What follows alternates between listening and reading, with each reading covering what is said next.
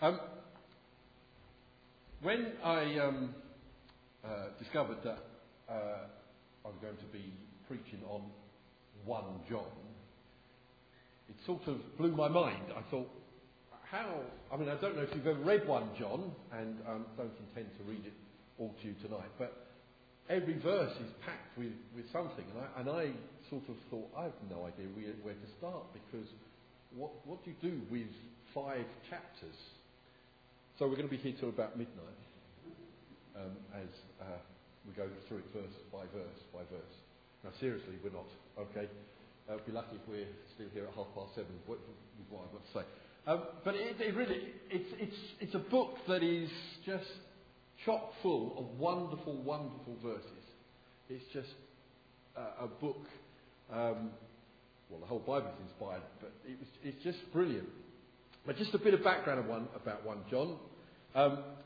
John, obviously one of the disciples of Jesus, was writing to people, and one of the things he's trying to overcome is the heretical sect called the Gnostics. Some of you may have heard of the Gnostics. Gnostics. It comes from the Greek word for knowledge. And what they were basically saying is, for salvation, there was an anointing. They had an anointing, and this anointing gave them a special knowledge. So that's why they were called the Gnostics. And to be a Christian, really, to know God, you had to have this special knowledge.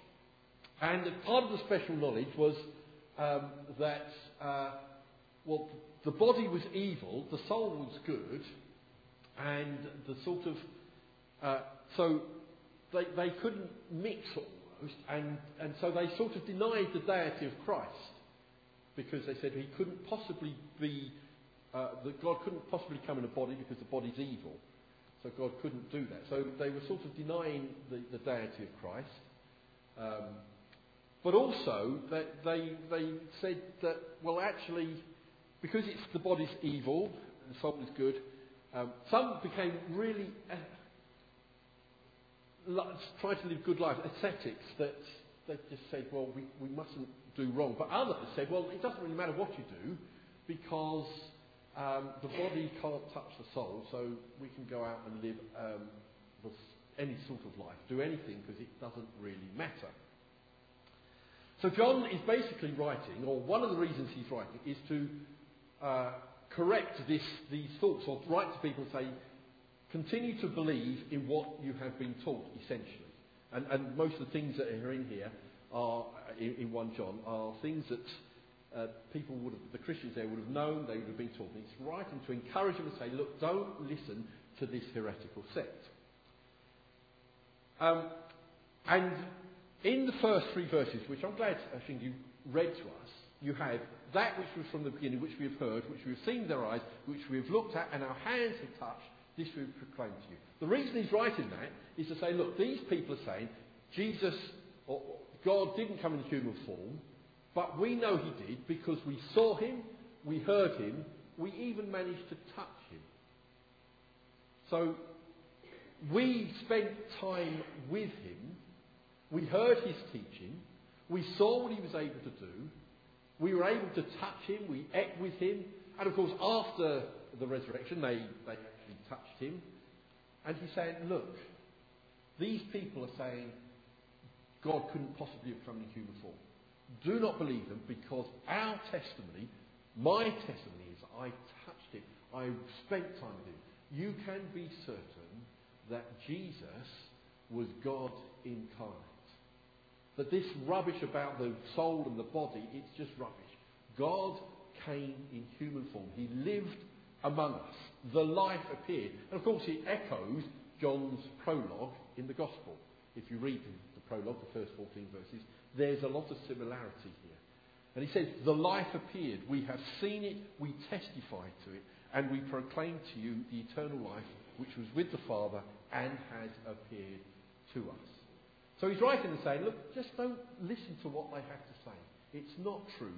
I can testify to it because I saw it. And for us, if we begin to have any doubts, this letter has been written so that we can, from someone who actually spent time with Jesus, touched him, felt him, saw him, heard him, we can be sure that Jesus was God incarnate, the life, or as he puts in the prologue, the Word appeared.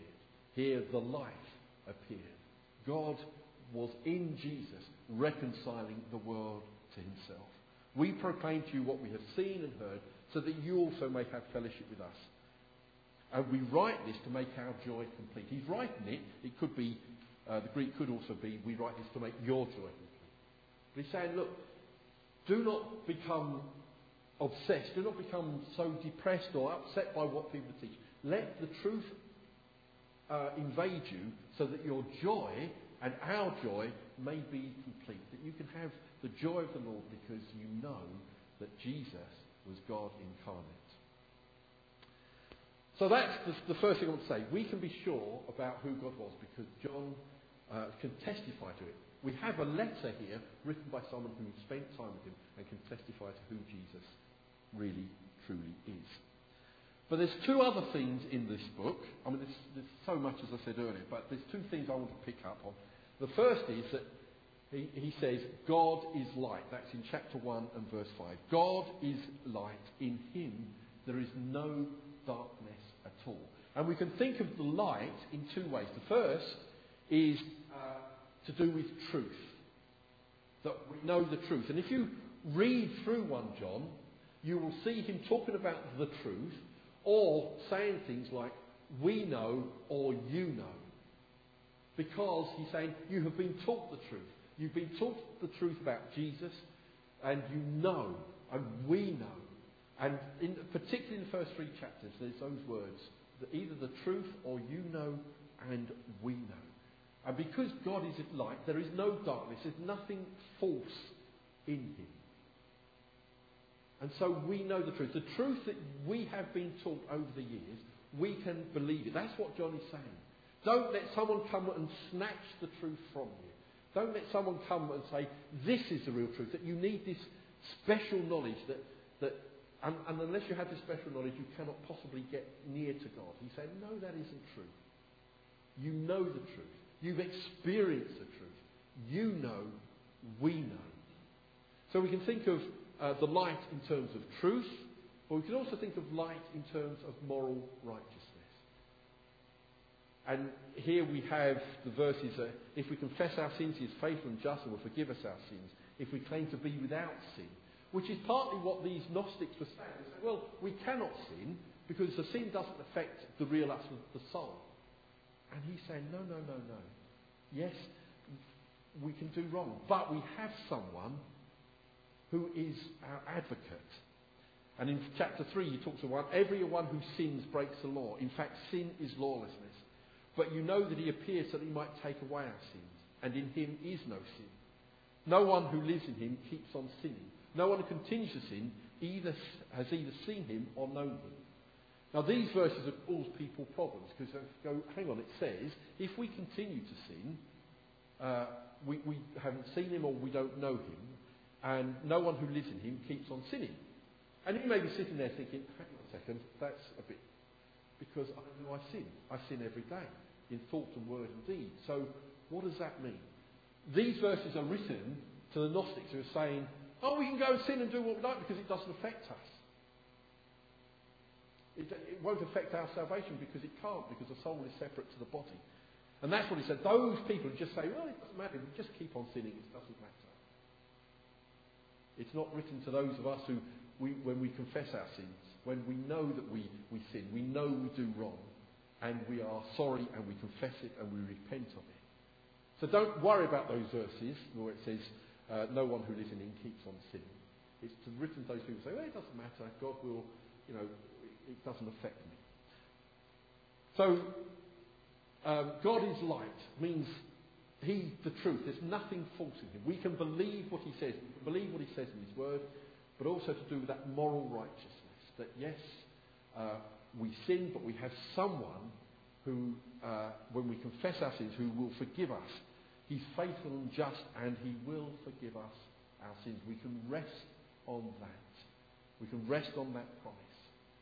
But the fact is that we do sin, and when we break the law, we need to come to him. He's moral. He's got that great moral righteousness. That is to do with the light. In him there is nothing dark at all. So that's one of the themes that runs through it. God is light.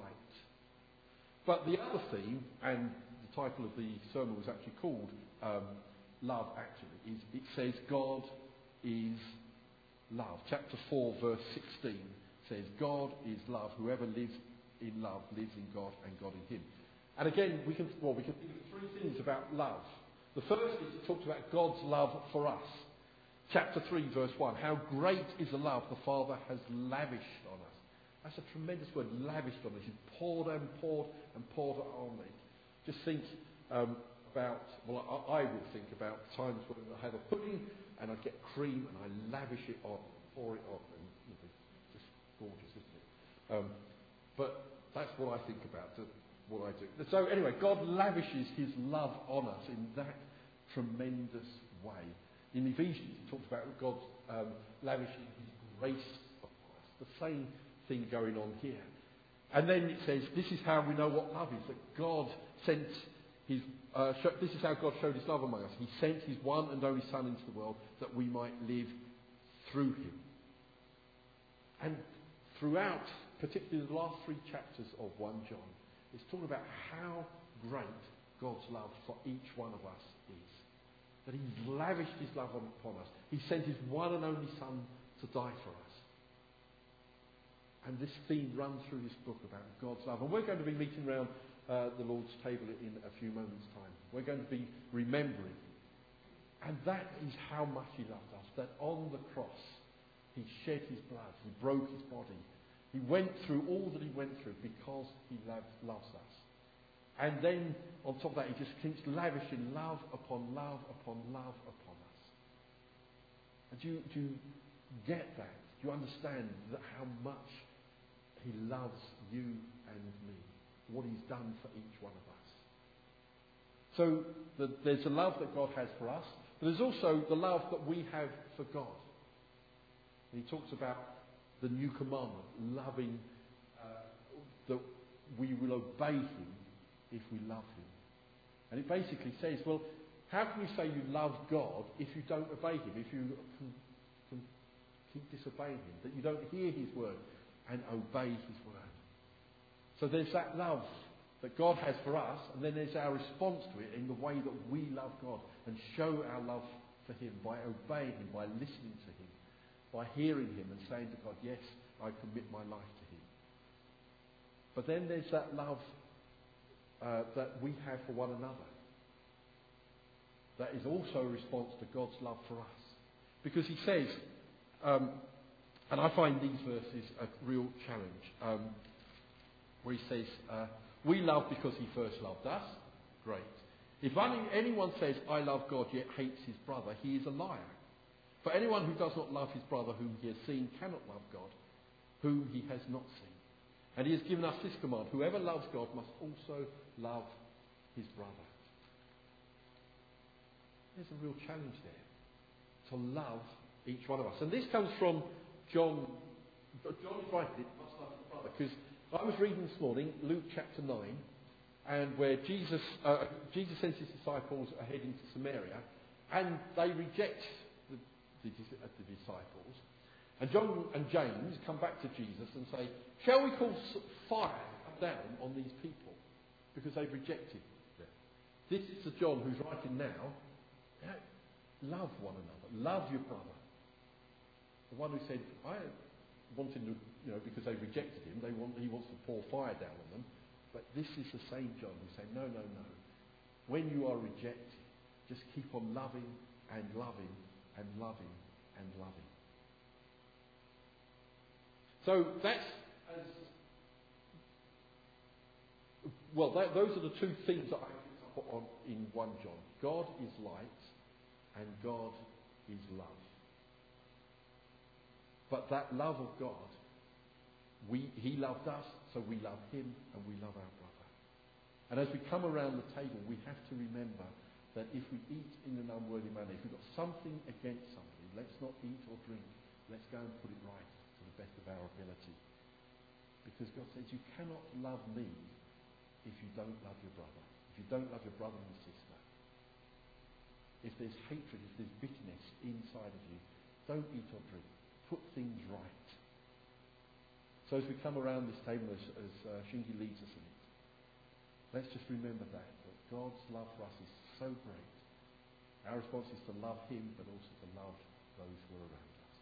Amen.